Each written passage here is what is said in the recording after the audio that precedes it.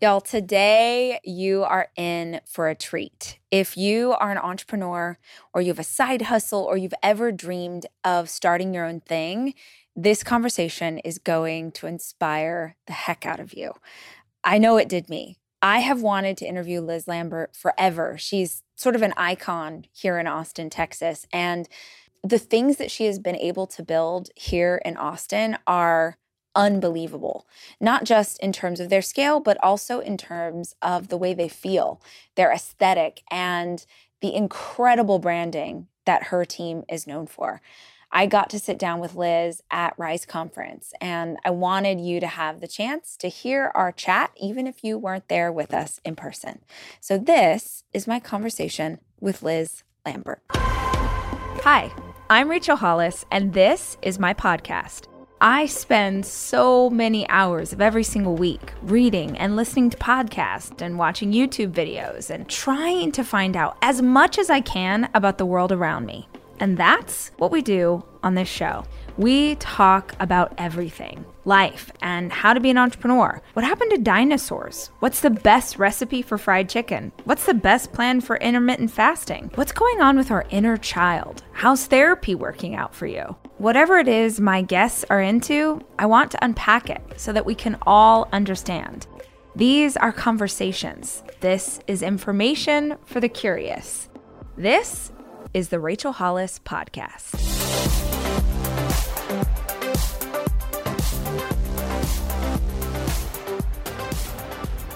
I am so pumped. I have wanted to interview you forever, and I feel like this is magic, and I'm so excited. I'm so glad that you're here. We could have just met for coffee and talked. Right. We'll do that later.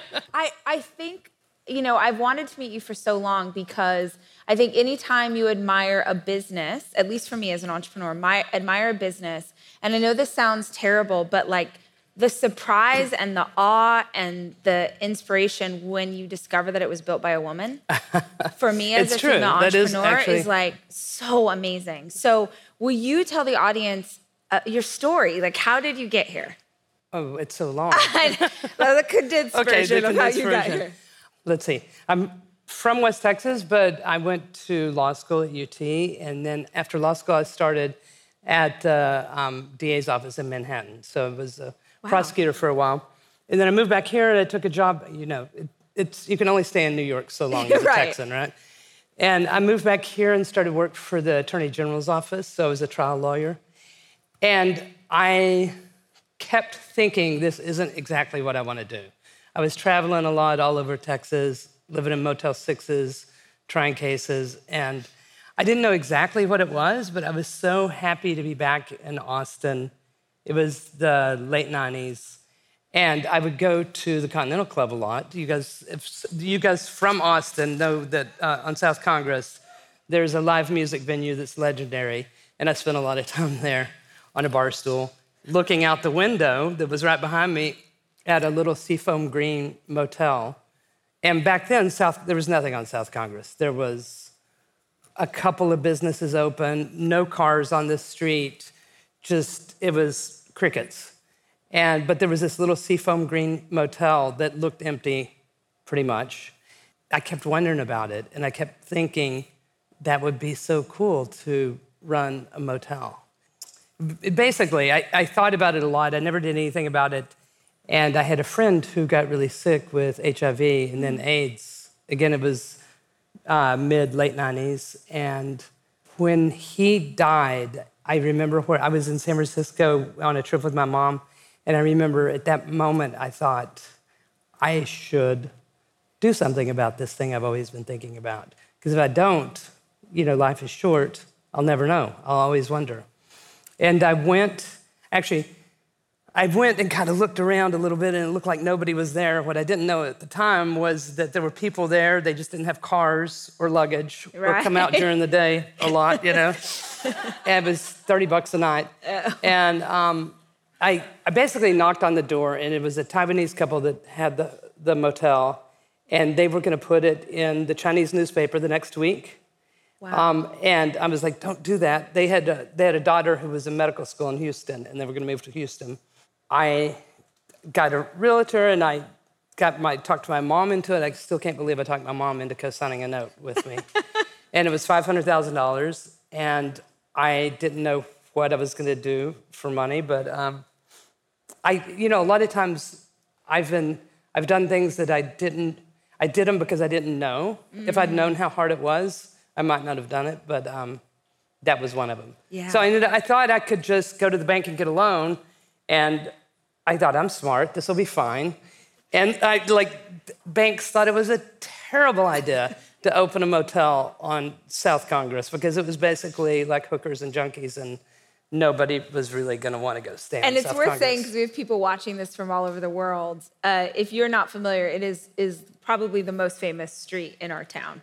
It was not then. Right, and so that's what I want you to understand, is this was real vision. It's like where the boutiques are, where the restaurants are, it's the cool place to be. It is hopping right now on Labor Day weekend. Yeah. But to have the vision back then, did you think the street could be something? I don't know that I had the vision back then. It was smaller, and I thought maybe I could redo this 24-room hotel, room by room, and that I could charge $75 a night, and that people that were coming to Austin or lived in the neighborhood might want to stay there. It turned out to be a terrible idea, by the way, because to raise the rent to $75, what didn't occur to me at the time is that people that are paying those rates are looking for a Motel 6, right, on the highway. It's like mom and pop in a van, or whoever it is, people traveling along, and they're going to see billboards, or they're going to be part of a rewards program. They're not going to get off the highway and travel into downtown Austin to sleep next to the crack dealer in the other room, right? Oh my God. It was a bad plan. Yeah. In other words, I don't know where I was going to get the marketing dollars to convince them of that. Right. Yeah, and none of which I had. So it took me a lot longer than I thought it would. I ended up quitting my job at the HE's office and started working the front desk. And that way I could devote myself more to trying to write a business plan.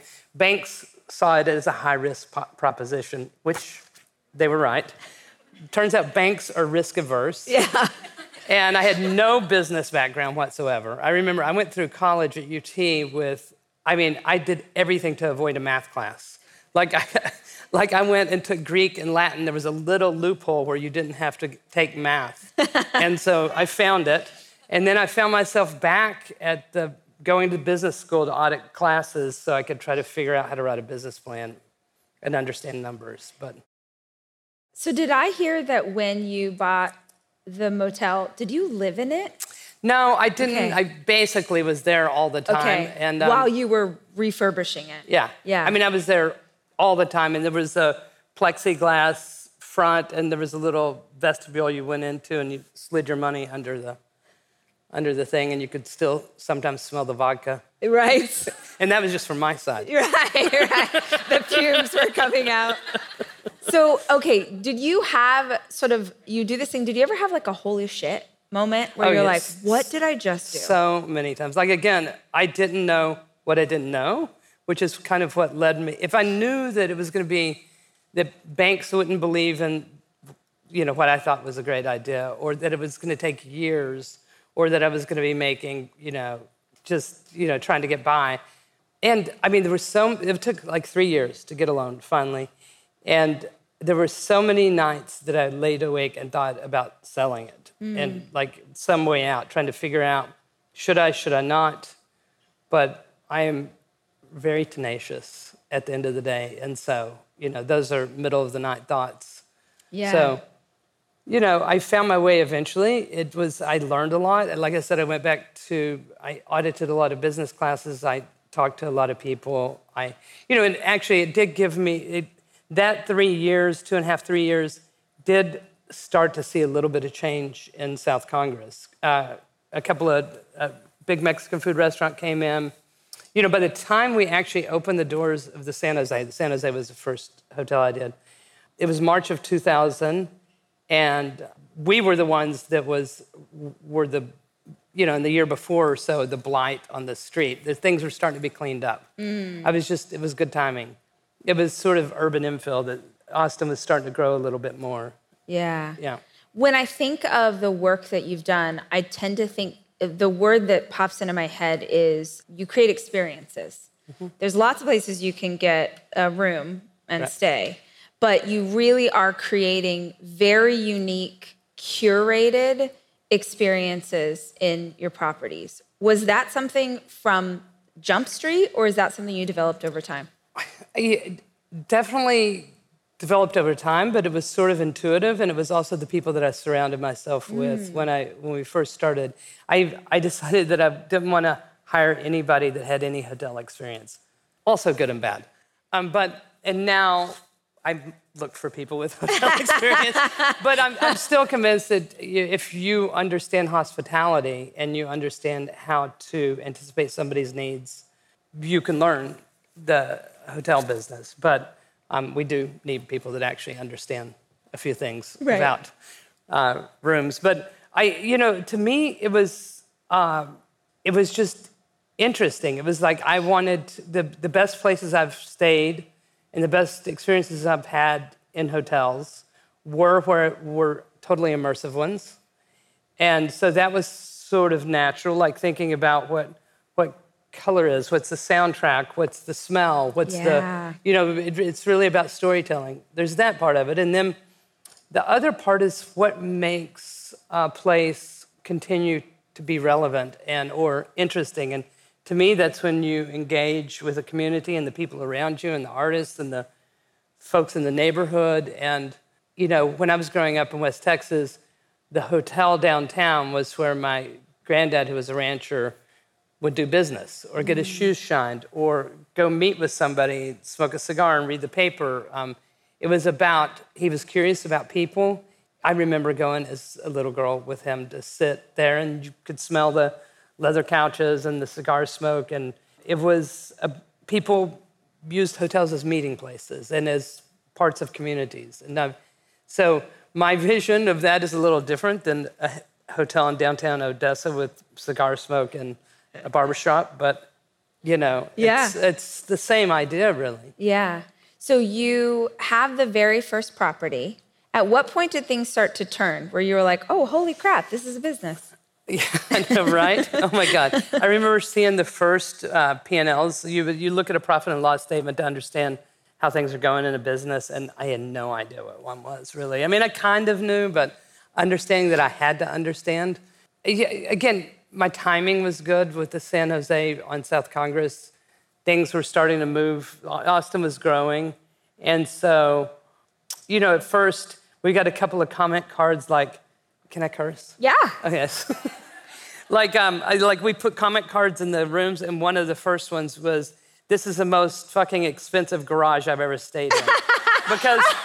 I wish you had framed that. I think I still have it. Okay. Because we had concrete floors, right? And so there weren't many hotels. There wasn't a thing, Right. So, I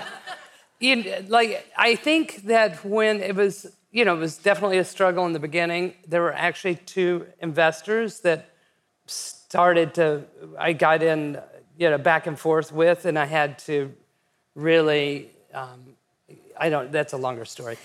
I think when people started approaching me and asking me to do other projects, it's when I was like, okay, I kind of know what I'm doing, or at least, even though I don't, I'm curious enough to figure it out, and I can figure it out. I mean, I've always thought I can figure this out somehow, I like the word curious, too. I think there's something, obviously words have power, and you could say, I won't quit, I have resilience, but there's something playful about the word curiosity that makes it seem like, because I think a lot of times in business, at least for me, and I mean this with all respect, for me, it feels a bit like a game. Mm-hmm. Like if I can think of it as a game, it won't overwhelm me. Right. And so I'm like, okay, there's a way that there's an equation, and if let me try this and let me figure out that. And when something starts to click and you get into that flow, that's when it really starts to explode. But if you scare yourself with the words that you're using or how big this all is, you're never going to get the opportunity to get to that place.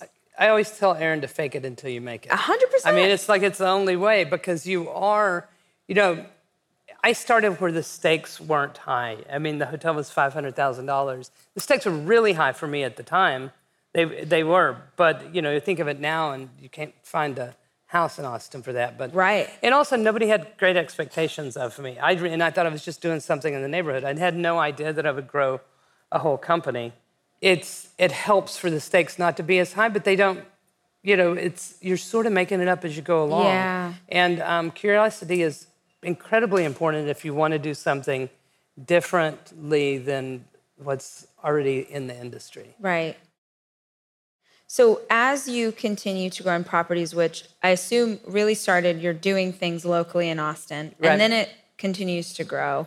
How in the world do you start to expand and go into another country? How in the world, every sort of, you level up, but you level up in these massive ways.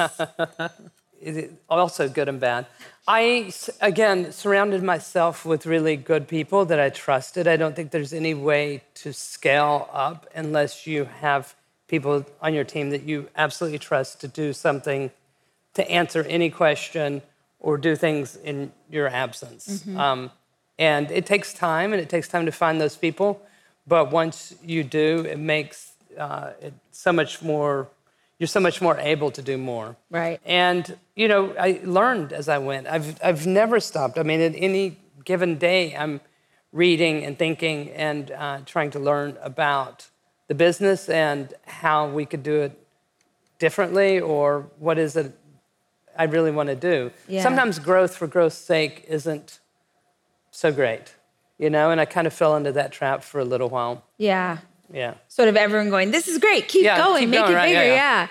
And you just react rather than be proactive. Right. And right. It's flattering at first when people are coming with all kinds of stuff. And, I'm telling you, in the hotel business, you will look at 20 or 30 projects before one of them really goes. So there's a lot of just chasing. Well, I'm curious too, in you've done this for so many years now.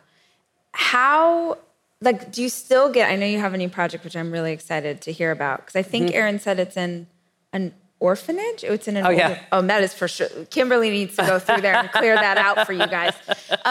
But how do you get as excited about each new project? So there's something. It doesn't make sense if I'm not. Right.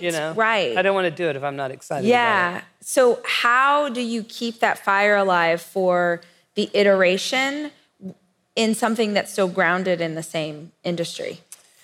Again, I think that, a lot of the projects I've done have been existing buildings where you're reimagining a building. Oh, cool. Okay. Yeah. I mean, I've done a few things ground up, but I think for me, I'm a big fan of listening to the place. There's a writer, architectural writer named Christopher Alexander that I really, really love, who talks about the places where you feel most whole are places that are of the place. Where you feel most complete is when a place makes most sense because it's built of the materials of the area. It's from the place. It's like the opposite of putting a Tuscan village in the suburbs. Right. Right? Yeah. You're like, where did that come from? But actually looking at the materiality, what you're using to build with, but also talking to the people in the neighborhood and understanding the history of a place as well. And so, I think I'm a storyteller at the end of the day. And I think we are, if you're doing the hotel business right, or hospitality right in general, restaurant or whatever it is, I think you're telling a story. Yeah. And so in order to tell that story, you've got to have a hook. You've got to figure out what it is. Yeah. Because for me, if I don't have that base story or idea, every decision is a new one. And I don't want every decision, I want to know what the answer is. Like you can tell we have a hotel, or I had a hotel, and I still own part of it. It's very confusing. I did a hotel, how about, and called the St. Cecilia in Austin, and telling the story of who the guest is and what the image I have in my mind, which was of this sort of rock and roll meets decadence meets luxury. And I had an image of like the Stones, Exile on Main Street, or Beggar's Banquet style. Then you know what the silverware is, you know what the robe is going to look like, you know what you just decisions start flowing from Yes. there. You know what the smell is. But in Mexico, when we did the hotel in Mexico called the San Cristobal, it's sort of like a poem too. If you think about a poem with meter and rhyme, and whether it be a sonnet or something like that, there are rules. So if I can set those rules, then I don't have to go all over the place. I can just say, here's the box in a good way that I'm working in. So in Mexico, we had to have everything made in Mexico. We couldn't import anything. So it ended up that I went up into the mountains of Oaxaca to do bedspreads, found a really incredible artist that weaves rugs. We had all the furniture made in Guadalajara and Puebla, and it just was a labor of love. We learned an old technique that in the town of Todos Santos they used to press designs into flooring.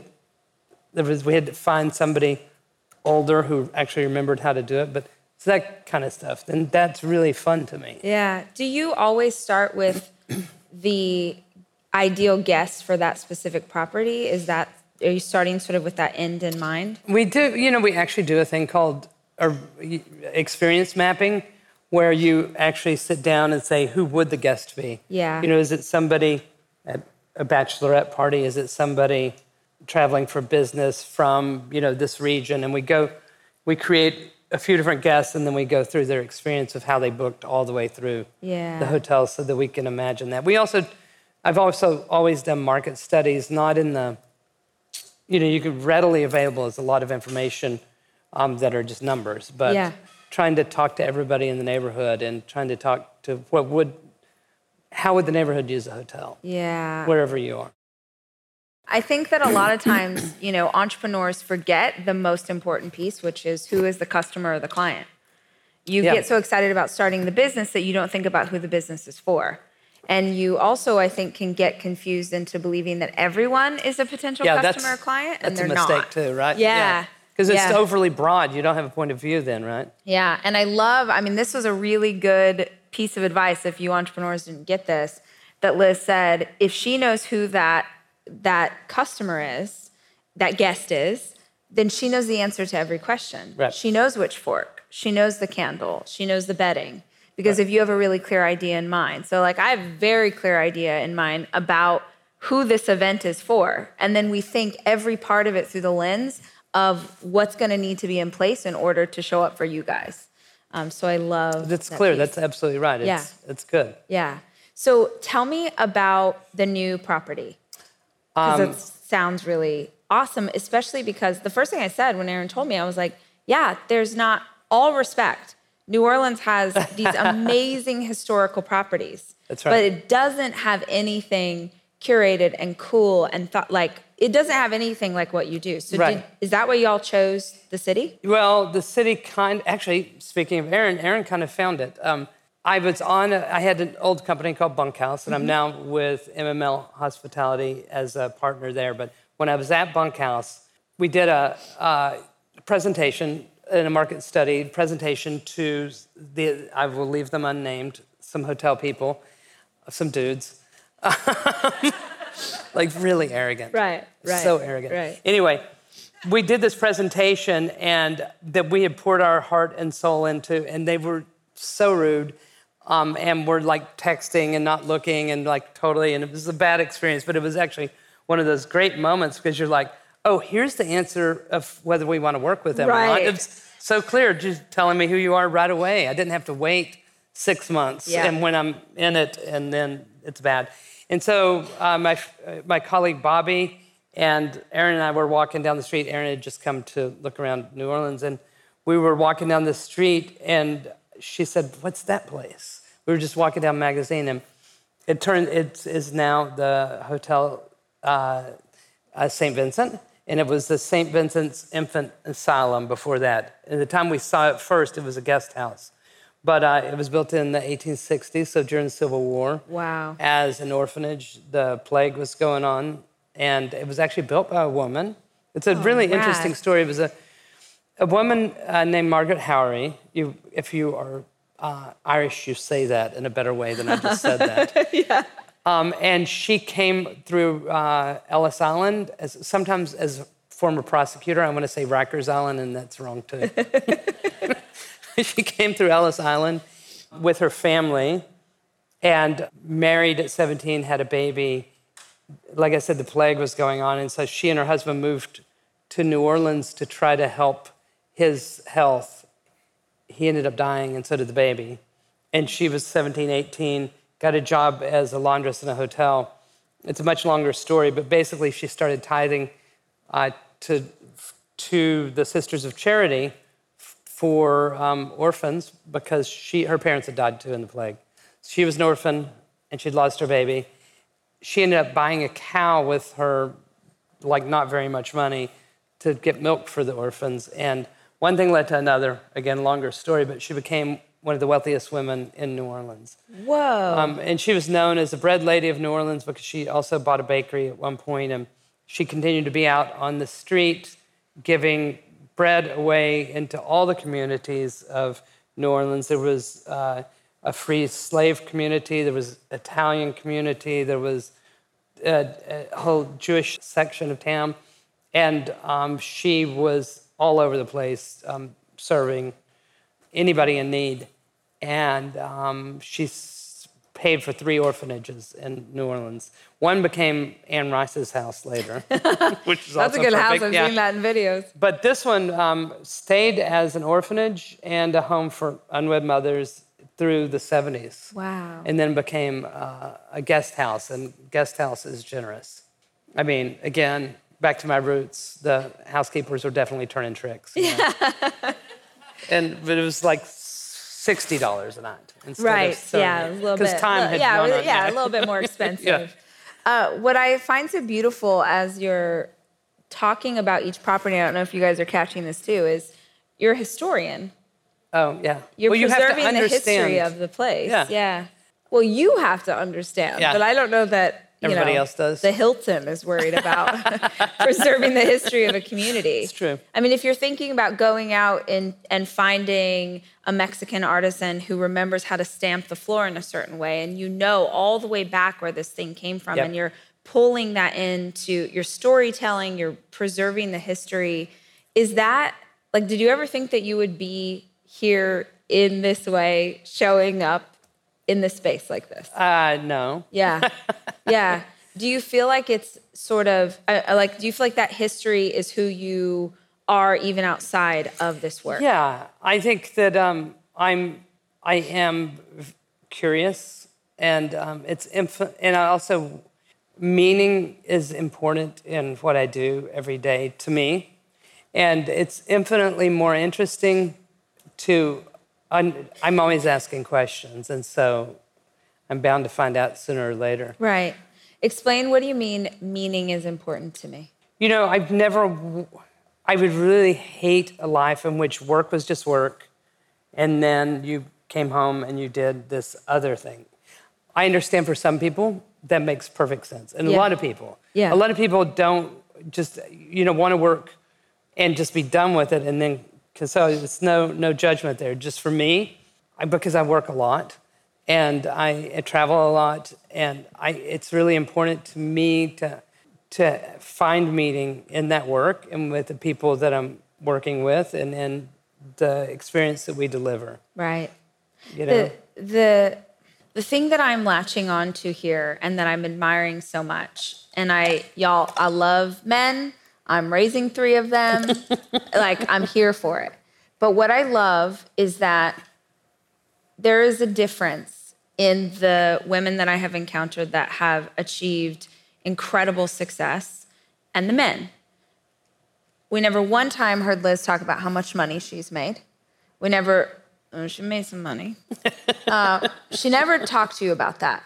What I've heard her say, I've heard creativity, I've heard passion, I've heard history, I've heard community, I've heard resilience, I've heard dreaming big, all of these things. And when you're talking about sort of this life that you've built and the success that you have, I'm hearing it through the lens of creation, which is so rad and I think so inspiring, because we often get it wrong. We're chasing the wrong thing. Today in conference is all about calling your shot and what's the goal and where do I want to go. And we're so blessed to get an opportunity to hear someone who's built something beautiful, and she's not telling you like, I'm going to be a billionaire, but she's not doing the bro thing. Don't worry, Tom's coming up later. He'll do the bro thing for you. But I do just think that that's so beautiful. I mean, it's where I started in this business to begin with, was a decision that, with a friend who was sick and dying of AIDS, that I better do something that means something to me. Because you only have one shot, right? And it's easy sometimes to get caught up in the bro thing, particularly when you're in a business full of bros.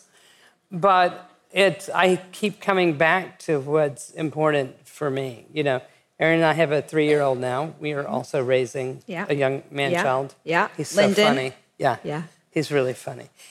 And if I could teach him anything, it would be those things, those values of curiosity and meaning in what you do, for sure. Very cool. Right. Guys, give it up for Liz Lambert. Thanks, guys. Thank you. The Rachel Hollis podcast is hosted by me, Rachel Hollis. Our show is edited by Andrew Weller, with additional production support by Sterling Coates. Our executive producer is Cameron Berkman. The Rachel Hollis podcast is a 3% Chance production.